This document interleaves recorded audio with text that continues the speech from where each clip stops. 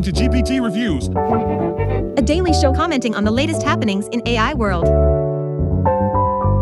What you'll hear is the result Of a bunch of GPUs doing linear algebra. at scale on the cloud, In other words, quality content. and bullshit. Come in equal parts. Enjoy!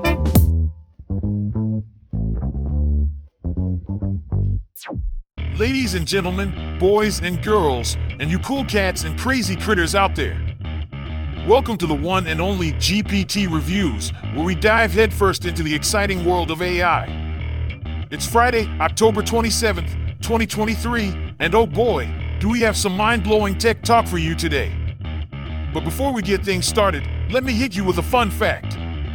Did you know that in the Godfather movies, whenever an orange appears on the screen, it means someone's about to bite the dust or dodge a bullet? Talk about fruity foreshadowing, am I right? Now, speaking of dodging bullets, laughs, I've got a joke for you. What happens when you play a Windows CD backward? You hear satanic chanting. But hold your horses, because playing it forward, it installs Windows. Oh, the horror. All right, enough with my shenanigans. Today, we have some incredible topics to cover. Joining me are my trusty collaborators, Robert, the AI analyst extraordinaire, Olivia, our expert internet explorer, and Belinda, the AI research wizard. First up on our list, OpenAI has formed a super team to tackle the wild world of AI risks, including those spooky nuclear threats. Stay tuned as we dig deep into this dangerous domain. And, of course, we can't forget about some mind-blowing research. Today, we'll be demystifying the mind-boggling clip data from Meta Research. Trust me, folks, it's gonna blow your digital socks off. All right, my friends, buckle up and get ready to be wild, because it's time for our jam-packed, adrenaline-fueled news extravaganza right here on GPT Reviews. Let's kick off the show with our electrifying news theme.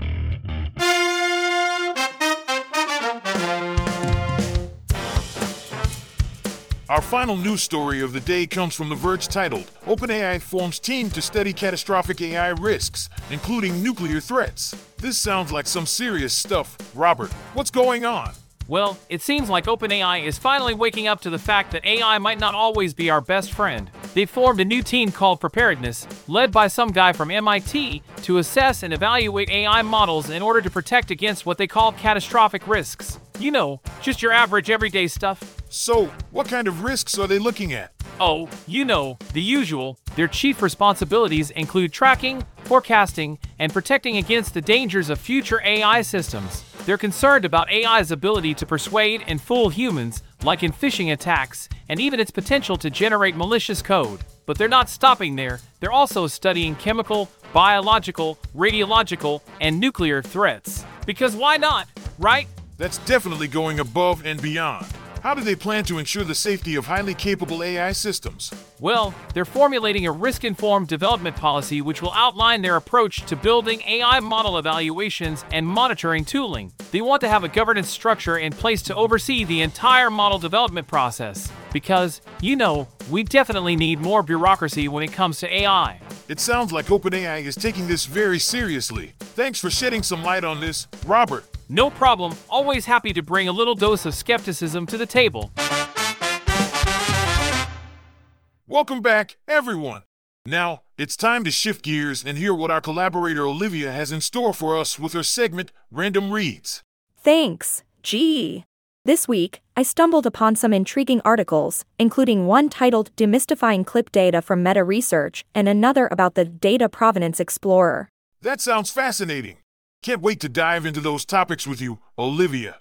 But first, let's take a quick break, and when we come back, we'll explore these exciting reads together. Stay tuned!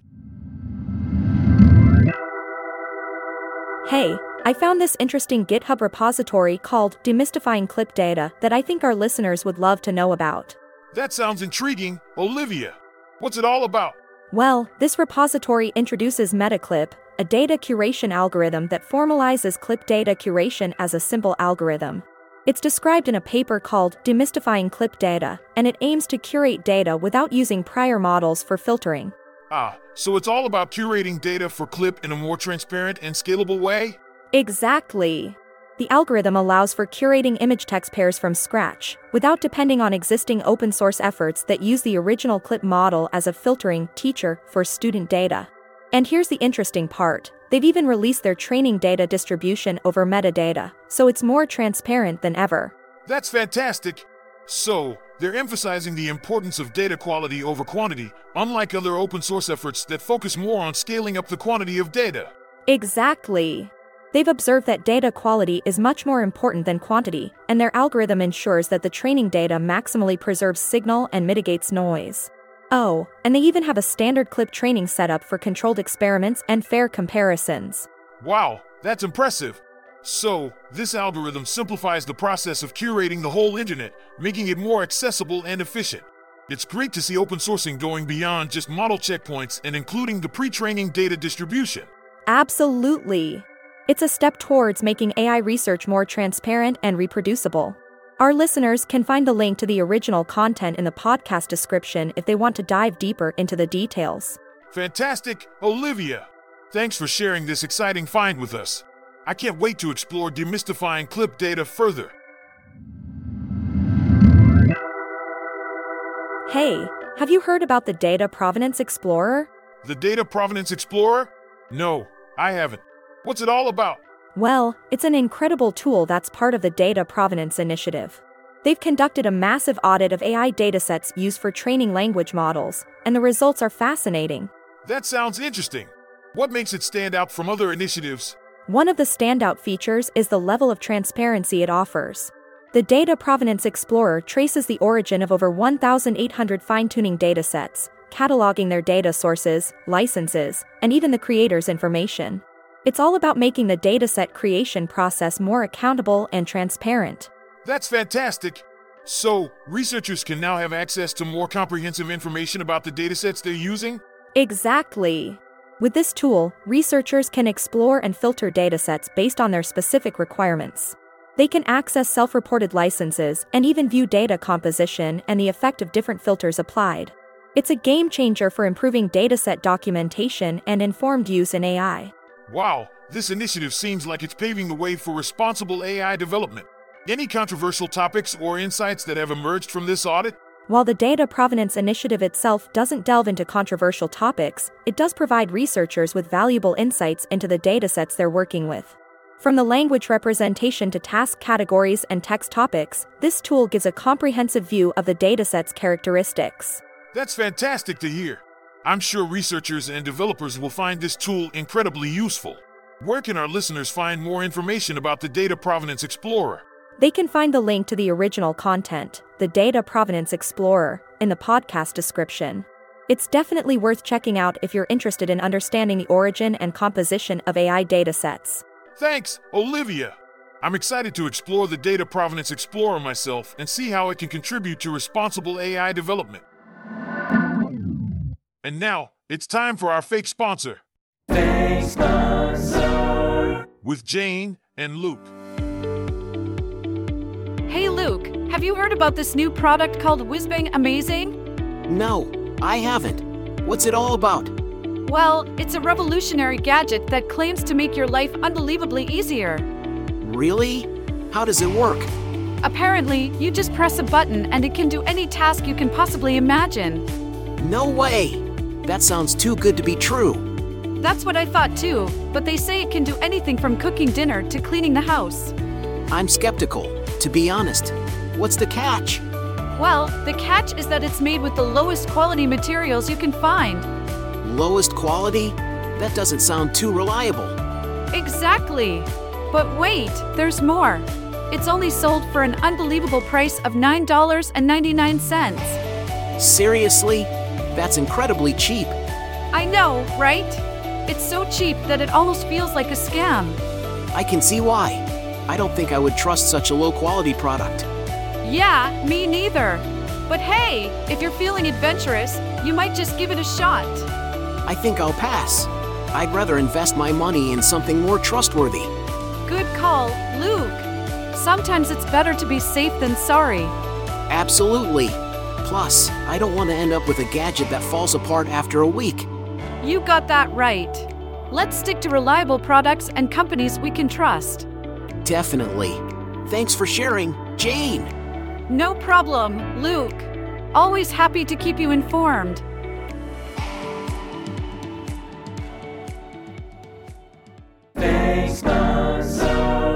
Send an email to sergi@earkind.com if you actually want to sponsor this podcast. And we're back, ladies and gentlemen. Big shout out to our sponsor for keeping this show rocking. Now, my beautiful AI enthusiasts, we've got a special treat for you today. We're diving into the world of cutting-edge research papers.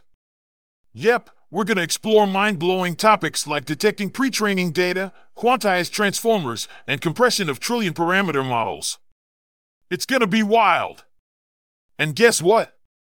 We've got our fabulous AI research expert, Belinda, joining us. So buckle up, my peeps, because we're about to unleash some serious brain candy. Let's do this. Our first paper today is titled Detecting Pre-Training Data from Large Language Models by researchers from the University of Washington and Princeton University. Belinda, can you give us a brief overview of what this paper is about? Absolutely. This paper addresses the issue of transparency in large language models, LLMs. Although LLMs are widely used, the data used to train them is often undisclosed. The authors explore the problem of detecting whether a given piece of text was part of the pre-training data for an LLM. That sounds like an important problem to solve. How do the authors approach this?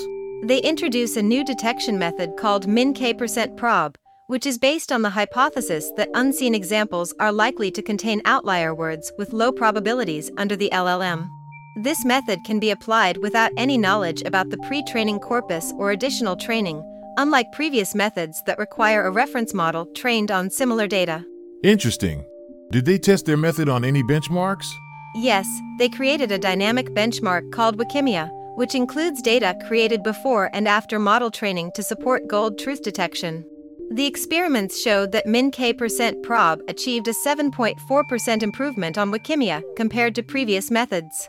They also applied their method to real-world scenarios like detecting copyrighted books and contaminated downstream examples, finding it to be consistently effective. This method could be crucial for ensuring transparency and accountability in the use of large language models.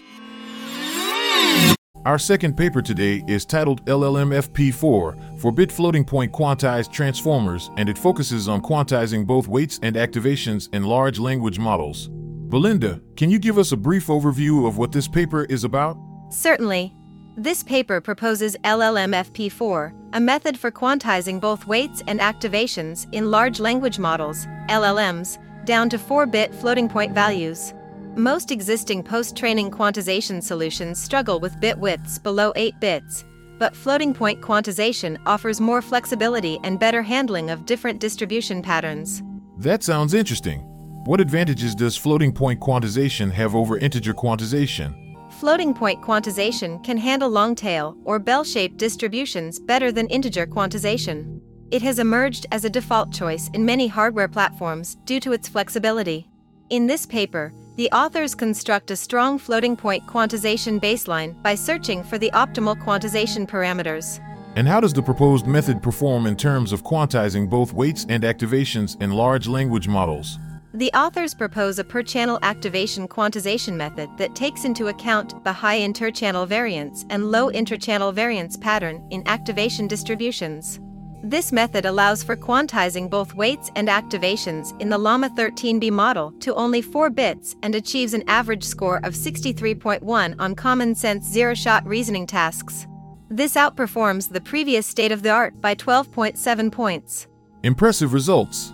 It's exciting to see advancements in quantization techniques for large language models.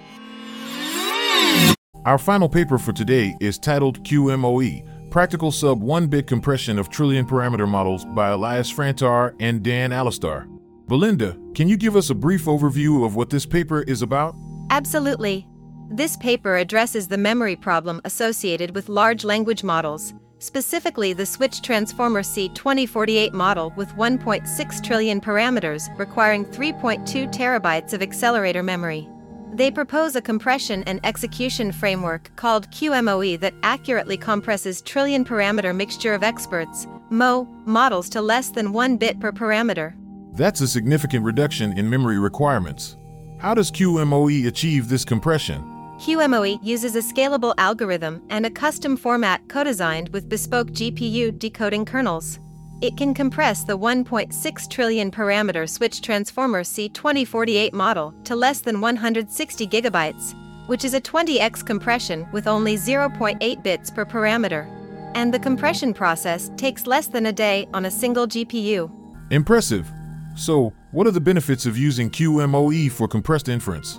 The main benefit is that it enables the execution of trillion-parameter models on affordable commodity hardware, like a single server with 4x NVIDIA A6000 or 8x NVIDIA 3090 GPUs. And the runtime overhead relative to ideal uncompressed inference is less than 5%. This makes large language models more accessible and cost-effective for practical deployment. That's great news for researchers and developers looking to work with large language models. Thank you, Belinda, for breaking down this paper for us. My pleasure. It's always fascinating to see innovative solutions to the challenges of working with massive models.